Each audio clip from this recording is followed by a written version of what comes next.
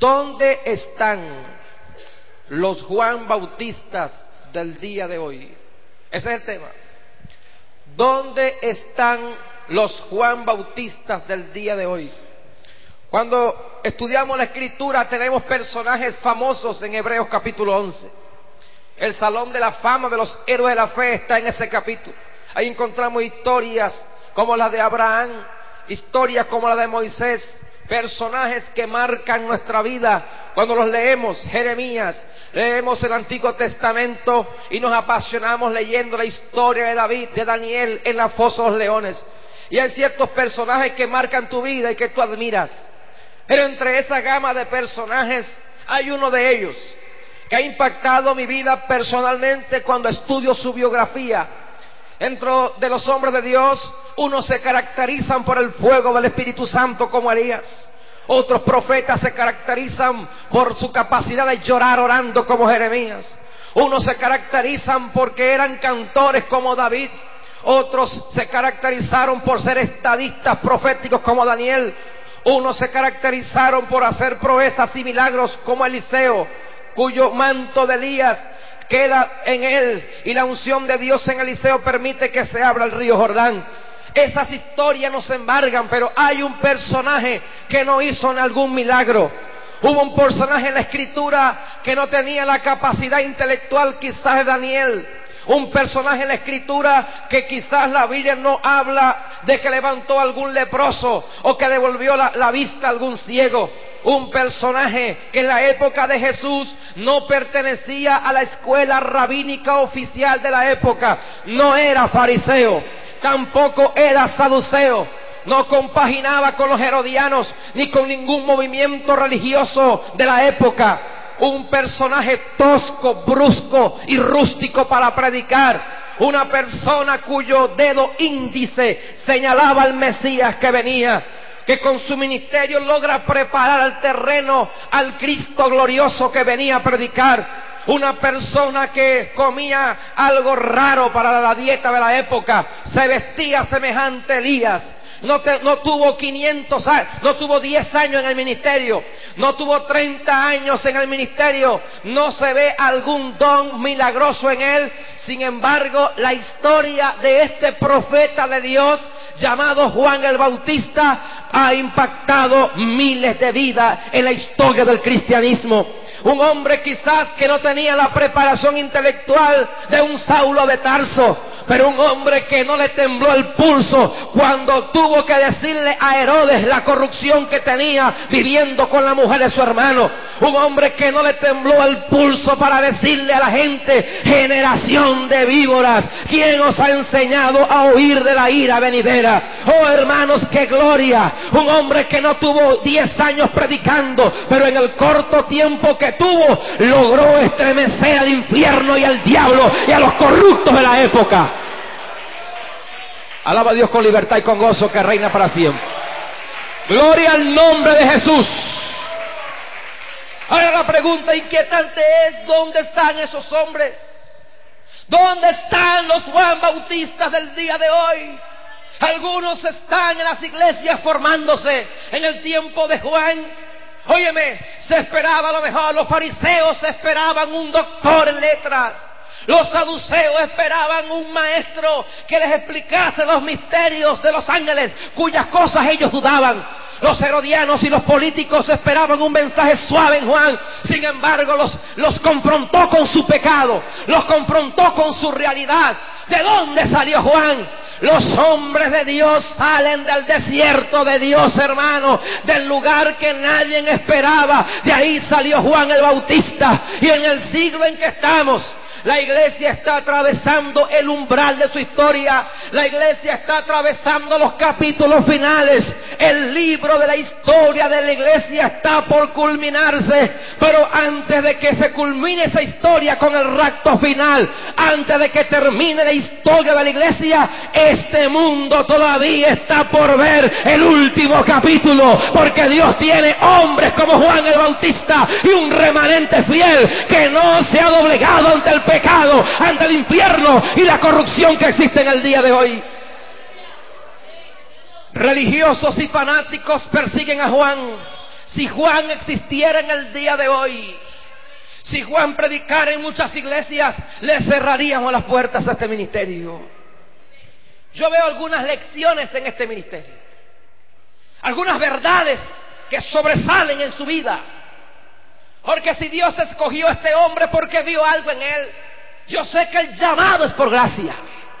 Yo sé que Dios no te llama a ti por lo que tú eres, Dios te llama a ti por lo que tú serás. Dios no llamó a Pedro por lo que era, Dios no llamó a nadie por lo que es. Él te llamó con tus defectos, porque Dios trabaja con un proyecto. Tú eres un proyecto de Dios, y el proyecto de Dios es conformarte a la imagen de su Hijo, porque el que comenzó la buena obra la va a perfeccionar hasta el día de Jesucristo. Levante conmigo su mano al cielo, dígalo conmigo. Diga: somos un proyecto de Dios. Somos el plan de Dios revelado, el misterio de Dios de unir la iglesia, de unir gentiles y judíos en un cuerpo. Y Dios no nos llama por lo que somos, pero hay ciertas características que Dios observó en Juan. Su llamado fue por gracia, pero ese hombre, Dios, la providencia forjó en él un carácter que es digno de ser recomendado y recordado. Número uno, cuando yo analizo el mensaje que este hombre predicaba, los predicadores nos quedamos pequeños. No hay maestro en el salón de la fama de los siglos pasados, de los predicadores que movieron masas. No hay exégetas ni eruditos bíblicos que puedan alguna vez repudiar la reputación y el contenido tan claro del mensaje de Juan. No predicaba ambigüedades.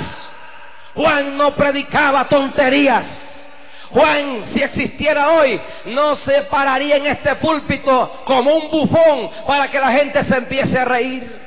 Juan no sería amigo de las risas públicas. Si Juan existiera hoy y se para a predicar en un altar, muchos le cerraríamos las puertas y dejaríamos el polvo en las bancas, porque no nos gustaría el tono como este hombre predicaría.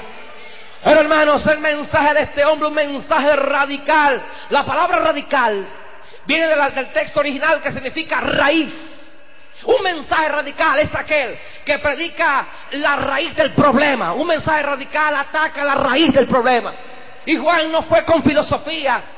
Quizás los fariseos querían filosofar con Juan, querían que Juan discutiese con ellos con el lenguaje de la época aceptada. Juan no, Juan fue el grano. Le dijo: ustedes son unos pecadores corruptos, la solución de ustedes es que se arrepientan. Y le dijo: arrepentíos, haced obras dignas de arrepentimiento. ¿Quién os ha enseñado a huir de la ira venidera? Ustedes tienen que arrepentirse. ¿Tú te imaginas, hermano, esos doctores cómo bajaban allí?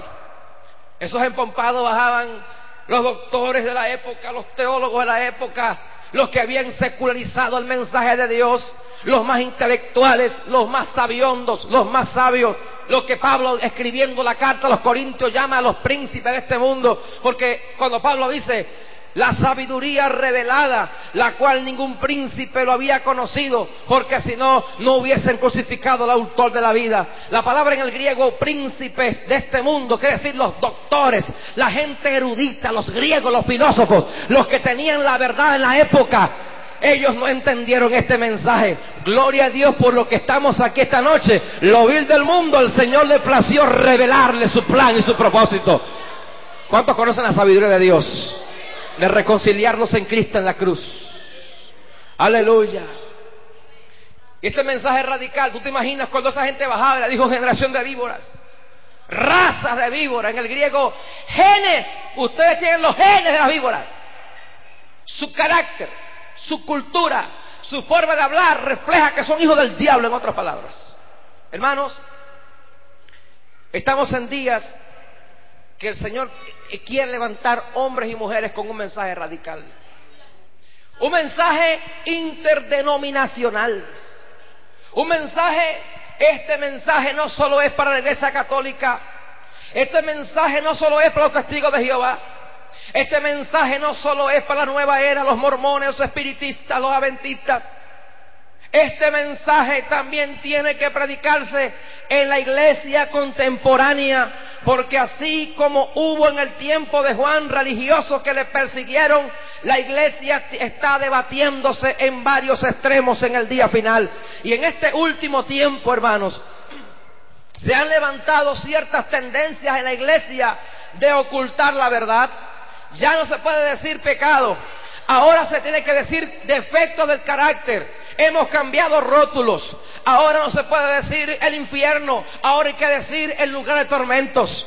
Ahora hemos cambiado la lexicografía adaptándolos al mundo. Al homosexualismo le llaman algunos defectos congénitos. Al lesbianismo le llaman algunos por mala formación psicológica. Hermanos, sea como sea que le llamen, el pecado es pecado. Y hay que levantarse sin miedo en el día de hoy y decirle a cualquier grupo, llámese evangélico o no llámese evangélico, y decirle que Cristo es la única alternativa de escapar del infierno y que Cristo viene ya a levantar una iglesia gloriosa. No hay escape en Cristo solamente, no hay escape. Yo consigo en ese mensaje que era un mensaje cristocéntrico. No veo una complicación en ese mensaje. Él le dijo: he aquí el Cordero de Dios. Es decir, que Juan no se predicó a sí mismo. Él señaló el centro del mensaje que él le interesaba predicar. Y Pablo usó lo mismo en las cartas diciendo: no me predico yo mismo, sino a Cristo crucificado. Es decir, que el mensaje del cristianismo es el mismo el que predicó Pedro en Pentecostés. Ustedes mataron al dador de la vida. Es el mismo mensaje de Pablo en el Areópago, diciendo: en Dios nos movemos, vivimos y somos.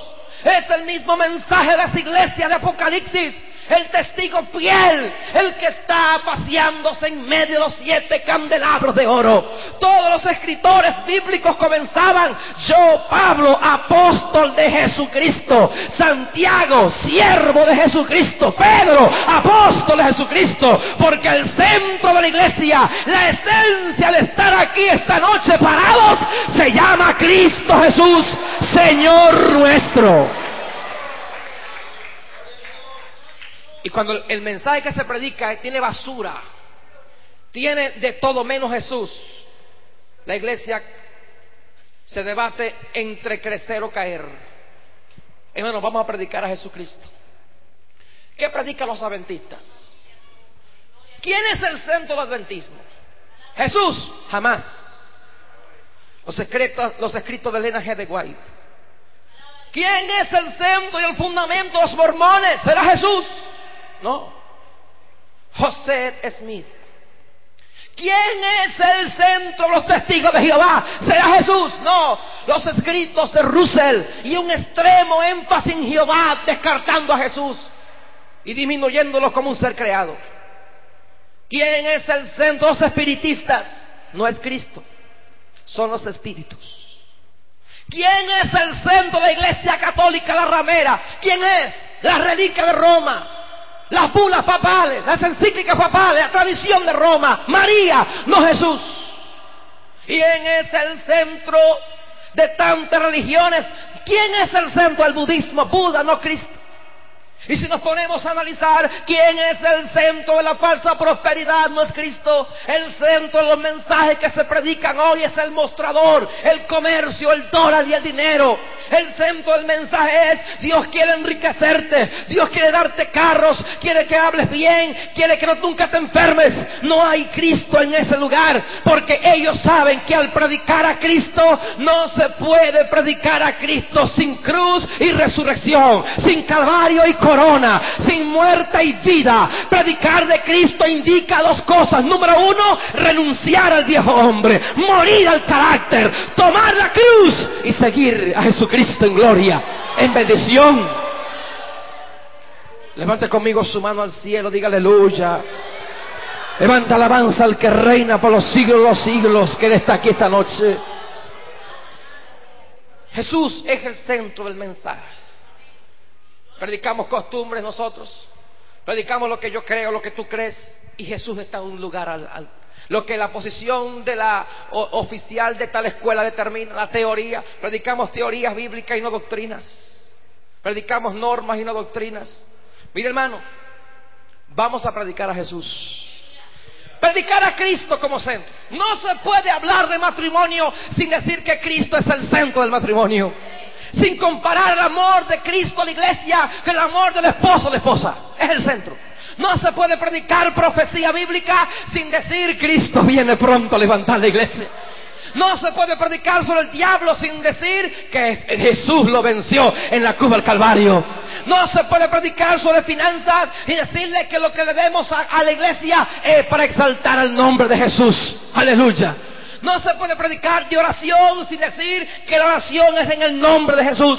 Es decir, que Cristo se encuentra en todas partes entrelazado. Donde quiera que usted lea el Génesis, el Éxodo, donde quiera que tú leas los Salmos, vas a conseguirte a Jesús por todas partes. En la Biblia Él es el león de la tribu de Judá. Él es la estrella resplandeciente de David. Él es el Hijo del Hombre. Él es el Hijo de Dios. Él es el Alfa y el Omega, el primero y el postrero, el que es, el que era, el que será, el que ha de venir, el todopoderoso Dios. Él es el príncipe de paz. Él es Padre fuerte. Él es Dios fuerte. Él es Padre eterno. Él es el Mesías. Él es Emmanuel. Él es el gran Shaddai. Él es Jehová Jireh, Jehová el proveedor. Él es el príncipe del ejército de Jehová. Él es varón de guerra. Él es Cristo. La Biblia está señalada sobre Jesús. Hermanos, ¿qué pensaba Dios antes de que todo fuera creado? ¿Qué pensaba Dios antes de crear ángeles? ¿Qué pensaba Dios antes de crear la historia, el mundo, Israel, la iglesia, el planeta, el cosmos, estrellas, espacio, cielo, tierra, materia, lo que sea? ¿Qué pensaba Dios? Algunos dicen pensaba en nosotros. No, antes de pensar en ti, ¿qué pensaba Dios? Pensaba en crear. ¿Qué pensaba antes de pensar en crear? Pensaba en Israel. ¿Qué pensaba antes de pensar en Israel? Pensaba hacer ángeles. ¿Qué pensaba antes de pensar de hacer ángeles? El pensamiento eterno está en Juan 1:1. En el principio era el verbo, y el verbo era con Dios, y el verbo era Dios. ¿Qué es el verbo? El pensamiento, el logos, la palabra. Óyeme, Jesús es la palabra. Jesús es la expresión. Jesús es el pensamiento. El pensamiento eterno de Dios ha sido su Hijo.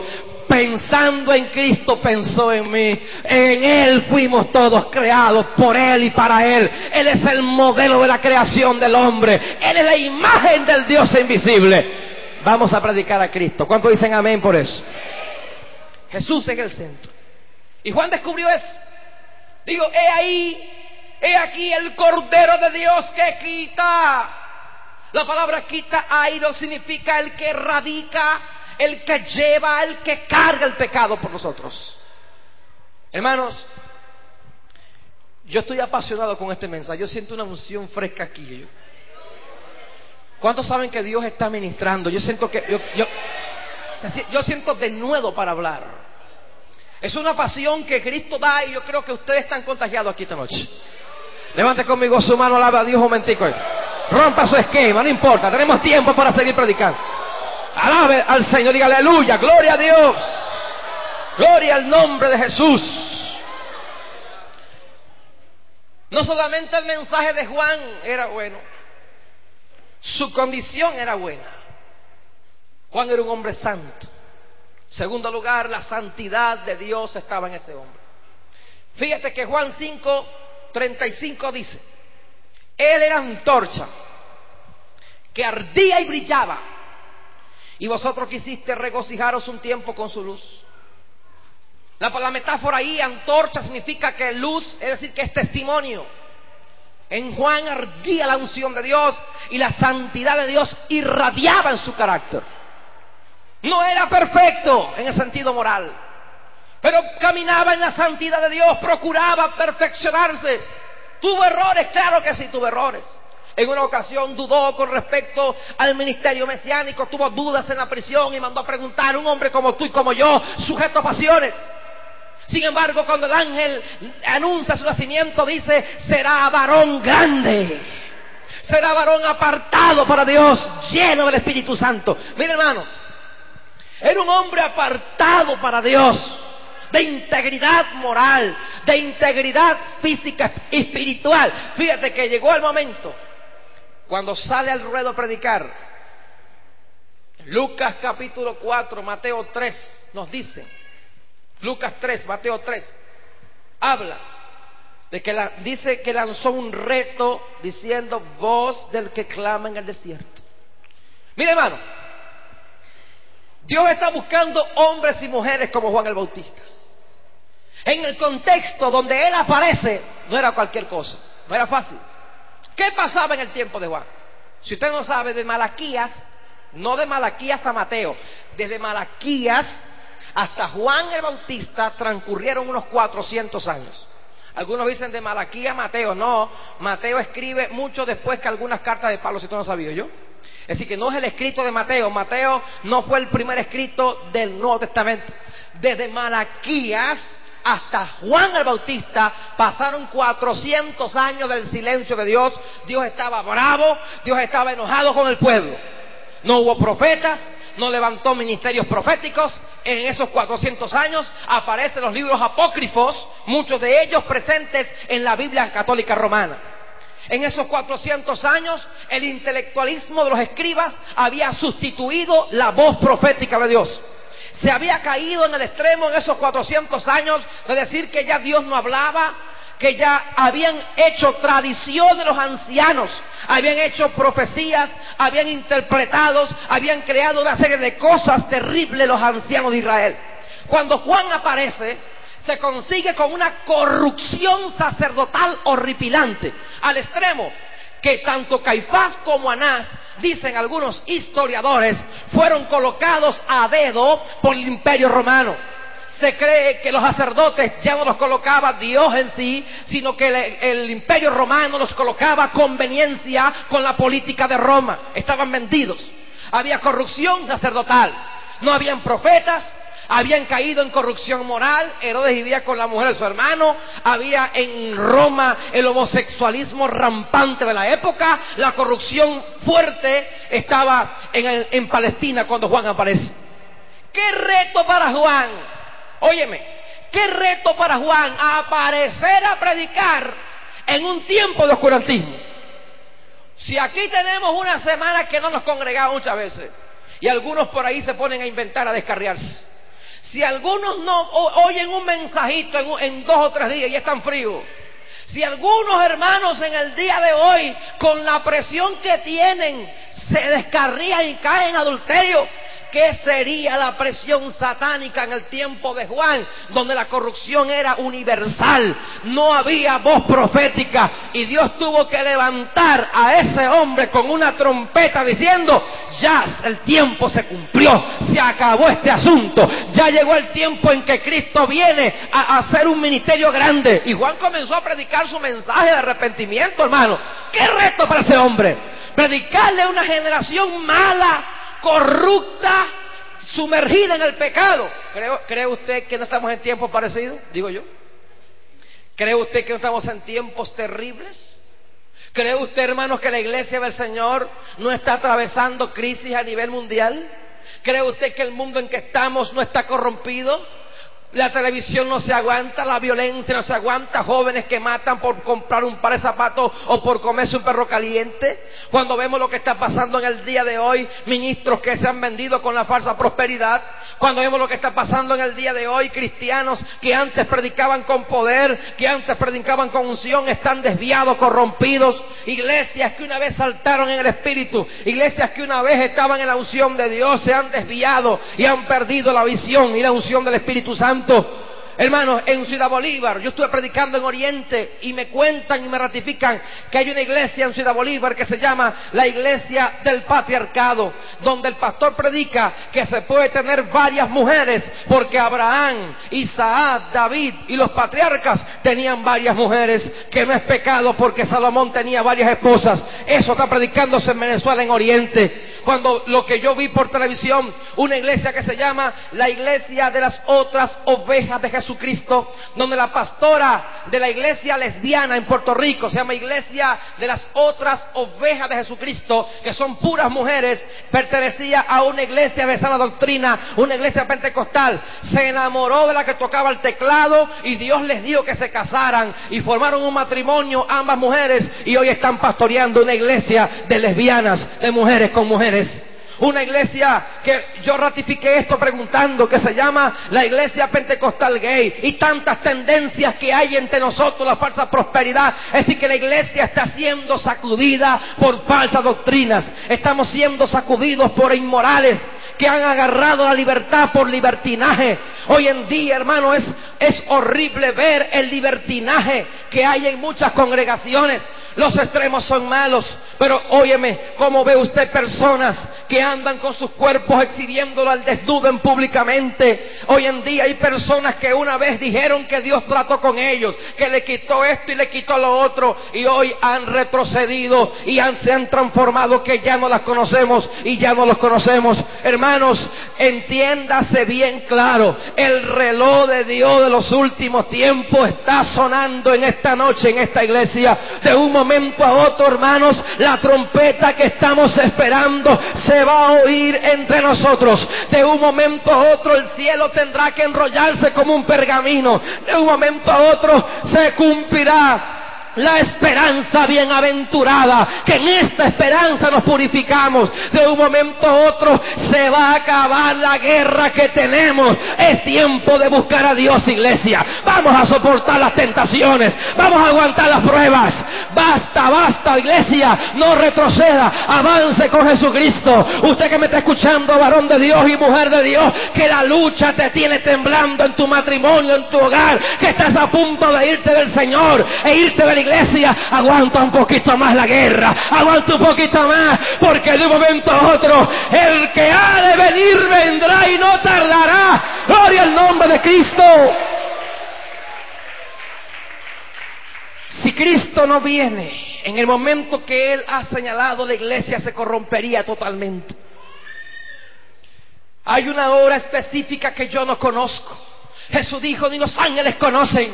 En la hora precisa el Señor vendrá a levantar la novia. Y si el Señor tardare una hora más de la hora que Él ha señalado, la iglesia se corrompería. Pero hermanos amados, tenemos al Espíritu Santo de Dios que está con nosotros. Y mientras tengamos las arras de nuestra herencia y tengamos al Espíritu Santo en nuestro corazón, algo nos dice, aguanta un poquito más, viejo, aguanta un poquito más. ¿A cuánto le ha pasado eso que estamos orando y nos dice por dentro el Señor, aguántate un poquito más, no temas, yo estoy contigo? Y el diablo se levanta y hay inflación en el país, problema económico, enfermedad por un lado, el diablo te ataca por los hijos, por el matrimonio, te ataca por los vecinos y te sientes fluctuar, te sientes caer, te desanima, te sientes mal cuando ves que alguien se descarría, cuando ves el pastor que tú tanto admirabas que se fue con otra falsa doctrina o cayó en adulterio o se desvió de la iglesia, te sientes mal, pero algo te dice en el corazón, aguanta, clama a mí, yo te responderé. No tengas temor, no tengas temor, no tengas temor, aleluya. Levante conmigo su mano al cielo, dígale gloria al nombre de Jesús, aleluya. Encontramos ese ministerio presente allí. Y por último, este hombre era un hombre sencillo y humilde, hermano. Era un hombre tan sencillo y un hombre tan humilde que dijo, yo no soy digno de desatar la correa del calzado, el que viene detrás de mí es antes que yo. Eso es humildad, ¿no? ¿Tú sabes lo que es tener un grupo de seguidores como tenía Juan? ¿Tú sabes lo que es, hermano, que tú sepas que tú estabas profetizado con tu nombre o con tu vida en las escrituras sagradas de hace siglos atrás? Dime una cosa, Juan sabía que Isaías habló de él, dígame sí o no. Dígame, Juan sabía que él era el hombre que Isaías había profetizado. no se enseñoreó, no se enorgulleció. Yo soy el mero, yo estoy en Isaías, estoy en Malaquías. Mira que hasta Malaquías habló de Juan el Bautista, que vendría un mensajero, que vendría alguien preparando el camino. Y Juan no dijo: yo soy el escogido. A mí Jesucristo no me quita el coroto, a mí Jesucristo no me lleva, mis discípulos son míos, yo me los he ganado. Tiene que competir conmigo a ver quién tiene más unción, a ver quién tiene más llamado, quién tiene más ministerio. Mira, Juan no tenía competencia, hermano. Él dijo: es necesario que Él crezca y que yo mengüe. En otras palabras, el hombre de Dios abre paso para que otro avance. El hombre de Dios es humilde, se goza cuando alguien canta mejor que él, se goza cuando Dios usa a alguien más que él. No se pone a pelear como un estúpido. Hermano, yo canto mejor que tú, yo predico mejor que tú. Vemos gente que, hermano, qué tontería. Peleamos por los dones, peleamos de quién diezma más, quién ofrenda más, quién canta mejor, quién toca mejor, quién predica mejor, quién enseña mejor. Y Juan no estaba con eso. De un momentico, el que viene detrás de mí es antes que yo. ¿Sabe lo que hizo Juan? Mire, todo hombre de Dios reconoce la preexistencia de Cristo. Juan reconoció la preexistencia del Verbo cuando dijo: es antes que yo. Eso es humildad. Eso es decir, aunque yo esté predicando primero que Él, el rango que Él tiene es superior a mí. Óiganlo a Él, seguidle. Ese es el Cordero de Dios. No se pone a tapar ministerio, no se pone a decir: tú no puedes, matando a otros que están comenzando. El hombre de Dios abre paso para que la gloria sea de Dios. Y tenemos una malicia en la iglesia. Nos sentimos menos que otros cuando recomendamos a alguien que Dios usa más que a nosotros. Mire, hermano, Dios puede usar aquí a alguien más que otro, pero sea sencillo y humilde, hermano. No se rebele contra su pastor, aunque usted vea que usted sepa más que él. Mire, hermano, no se rebele contra su maestro de escuela dominical, porque hay gente que recibe una luz, que recibe una ciencia, recibe un conocimiento teológico, bíblico, y después viene a avergonzar al maestro de escuela dominical. Pido la palabra, usted está equivocado, hermano. Ahí no es la coma, ahí es punto y coma, y ahí el griego y el hebreo. Y el pobre viejito, hermano, ¿qué voy a hacer, chico? Es como tú dices, hoy como tú dices. Y en vez de convertirse en una edificación, te conviertes en un necio, te conviertes en un orgulloso. Cállate la boca. Pablo decía: el que se crea saber algo, hágase como que no sabe nada. Eso es humildad. Esto dijo, la Biblia dice: haya pues en vosotros este sentir que hubo en Cristo Jesús, el cual siendo en forma de Dios, no estimó ser igual a Dios como cosa que aferrarse. En otras palabras, si tú eres maestro, siéntate a escuchar, porque quizás ese campesino que no tiene tu oratoria, tu capacidad, filtra, echa a un lado lo que tú consideras que dijo, por ejemplo, carota y es caraota, o dijo que dijo ansina es y así es, dijo cualquier tontería que fue, pero entiende que lo que él quiere decir es lo que Dios le está diciendo, y más nada, hermanos. Fíltralo. No, hermano, así no es, yo. Así es, no ansina, no, así es. O sea, pierden un tiempo allí. Mire, hermano, sea sencillo. Hay maestros que no escuchan a nadie. Hay pastores que no oyen a nadie predicando. Hay evangelistas que están en un lugar y no respaldan porque se sienten menos cuando otro predica. Hay músicos orgullosos que cuando alguien va a tocar mejor que ellos se van escondidos porque le da como pena que alguien sepa que uno canta mejor o que toca mejor que él. Quédate ahí, viejo, no importa, porque siempre va a haber la gente imprudente, porque hay gente que es imprudente y va a decir: mira, viste que ese toca mejor que tú, dígale amén, sí, toca mejor que yo, porque siempre hay gente que te va a comparar y te va a decir, y te quiere avergonzar y te voltean a ver. Hay gente que es imprudente y de acá voltean para atrás buscando la cabeza. Ya está, mire. Dígale: no me interesa, Cristo es el Rey de Reyes, señores, señores. Dale un aplauso fuerte a Cristo que vive. No me interesa, Cristo es el Rey de Reyes. Y la gloria de Él. La gloria de Él, más nada.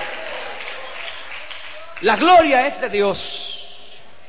La enseñanza de Filipenses es: haya pues en vosotros el sentir. ¿Qué sentir? La humildad de Cristo, hermano. Siendo Dios, se cubre de esa figura humana, de ese carácter humano. Y siendo Dios con sus atributos, asume otra naturaleza limitada. ¿Qué te parece? Sentarse, aprender a hablar, aprender a jugar como niño. El creador del cielo y la tierra. ¿Qué te parece? Y tú vas a decir, no, a mí no me enseña nadie esta revelación de rodillas que yo tengo, que Dios me mostró a mí, no lo comparo con nadie. Diga conmigo, aleluya. Levante conmigo su mano, diga aleluya, Cristo vive. Diga, es necesario.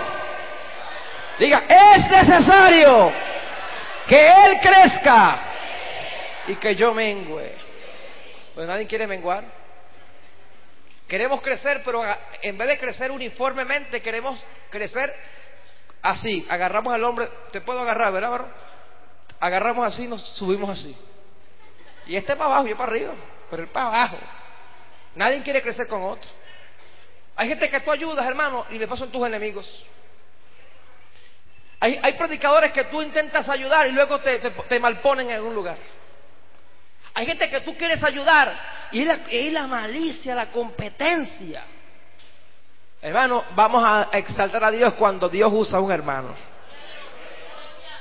Gigi Ávila dijo algo que me grabó, que me marcó a mí.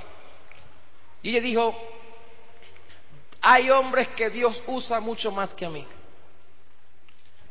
Y ese viejito decir eso, mire, ¿tú sabes lo que es que ese hombre en cada campaña se entregan, sí, algo, que si 15,000 personas? Y aquí hago un llamado y pasa uno y gloria a Dios por eso. Es decir, y decir él que hay hombres que Dios usa mucho más que él. Un hombre que Dios lo ha usado con sida, sanando cáncer. No hay un mal testimonio adjudicado a ese hombre. Yo no comparto ciertos criterios con él, como muchos maestros más. Pero una cosa es cierta, ese es un hombre de Dios. Y cuando un hombre de Dios dice eso, es porque es humilde de verdad.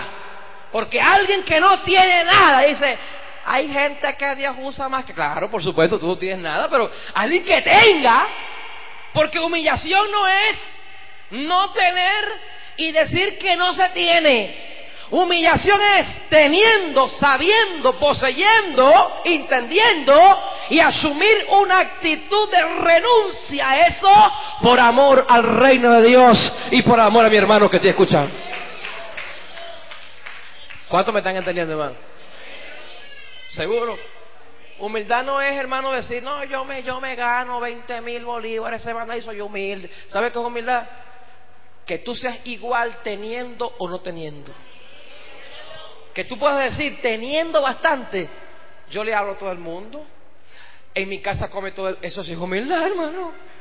Pero yo soy humilde. Cuando se gradúa no habla con nadie. Y sabe una cosa, grábate esto, tú eres humilde hasta el día que digas que eres humilde. No se me copió. Cópieme. Tú eres humilde hasta el día que tú digas que eres humilde. Porque hay gente que la cree tan humilde que es más humilde. Dicen, después de Pablo, después de Cristo, Pablo, y después de Pablo, de papadito. Oye, humildemente, ¿no?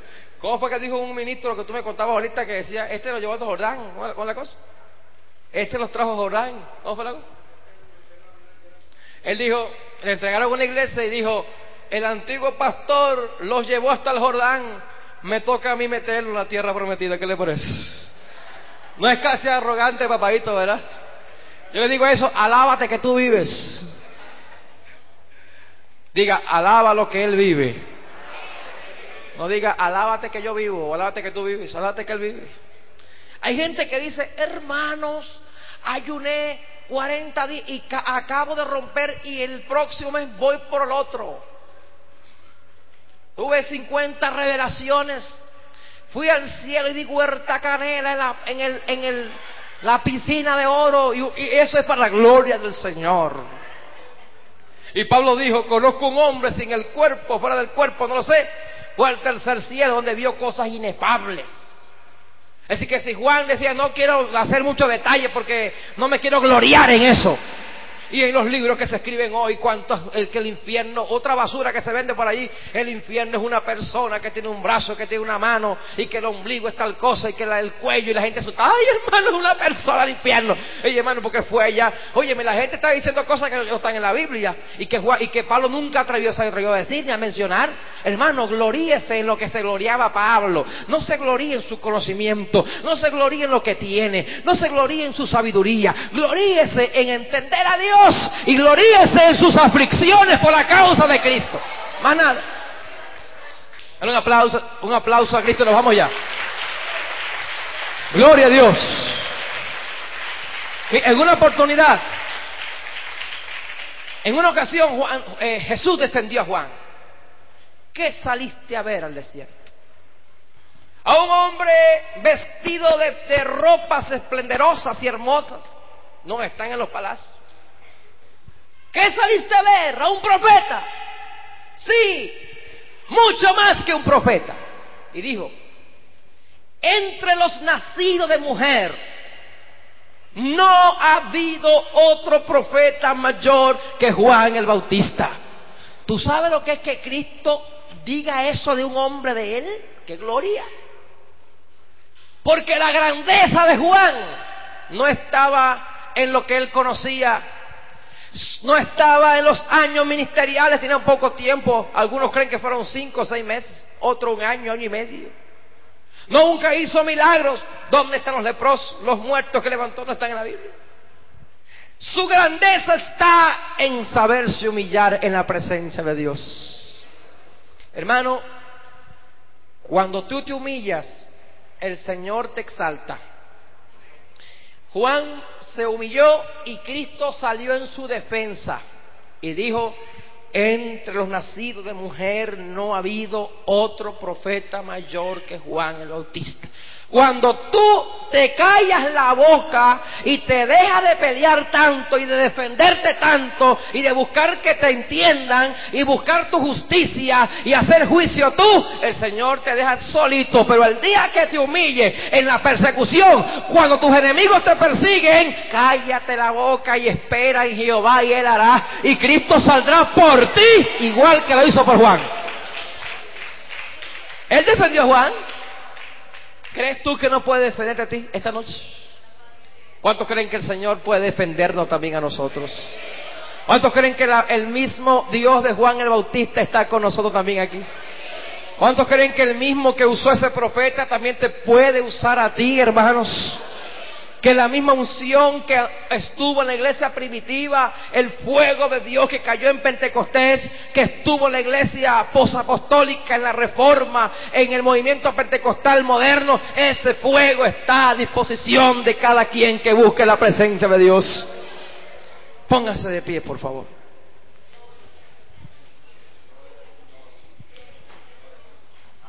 Levante conmigo su mano, pues. No espere nada. ¿Qué va a esperar? Gloria a Dios. No espere nada, hermano. Que lo que Dios quería traer, lo trajo ya. Esa es la predicación de la palabra. Oiga el mensaje de Dios. Ahí está la predicación. La interrogante es, óyeme mientras oras. ¿Qué vamos a hacer con nuestra vida? ¿Seguiremos en la indiferencia en que estamos? ¿Un ministerio raquítico? ¿Una vida cristiana mediocre? ¿Una vida cristiana jorobada, enana, pigmea? ¿Una vida cristiana infructífera, inmadura? ¿Una vida cristiana derrotista y derrotada? ¿Qué vamos a hacer? ¿Nos metemos con Cristo en la candela o la candela del diablo nos va a quemar? ¿Qué prefiere usted, el fuego de Dios o el fuego del diablo? ¿Qué agarra usted, hermanitos? Yo me quedo con el fuego de Dios. Levante conmigo su mano y reflexione. Vamos a orar con gozo, con libertad. Suelta el resto, hermano. Suelta el resto esta noche. Suelta el resto. Entrégase a Dios. Habla en lenguas en el nombre de Jesús. Busca la unción de Dios. Alábalo con libertad que Él reina. Alábalo con libertad que Él vive. Vamos a ser mejores cristianos. Vamos a predicar la palabra del Señor. Vamos a mejorar, hermanos amados. Oh, cámara masayama. Y arranda la masía, oh, se cananama. Y saicando la mano. Y sana la mahana sayamo. Oh rana manahasi alo marahana se kamayama. Gloria sea Jesús. Gloria sea Jesús. Halalala baramasi ondorendale mare. Hermano, escucha esto. Ora en silencio y óyeme. A través del Espíritu Santo viene a mi espíritu, viene a mi mente una visión, una imagen, hermanos, de un río revuelto y crecido. Un río que está arrastrando personas, cristianos. Y puedo presenciar, puedo ver, puedo sentir en esta visión cristianos subiéndose en una roca levantada en medio de ese gran río, saliendo. Alamarracasía Mohamandi.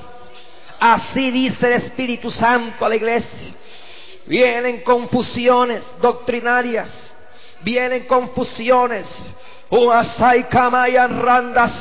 Ríos revueltos arrastrarán el lodo, arrastrará ministros, arrastrará creyentes que se apartarán. Aún viene un tiempo peligroso, dice Dios. Arracanda la masica. Pero en los concilios, en las federaciones, en la iglesia, así dice el Espíritu Santo. Arraquianda la vasalla. Yo he de mantener, yo he de sacar, yo he de mantener firme y vivo aquel que busque mi rostro. Arraquiando la majaseama. Así dice Dios.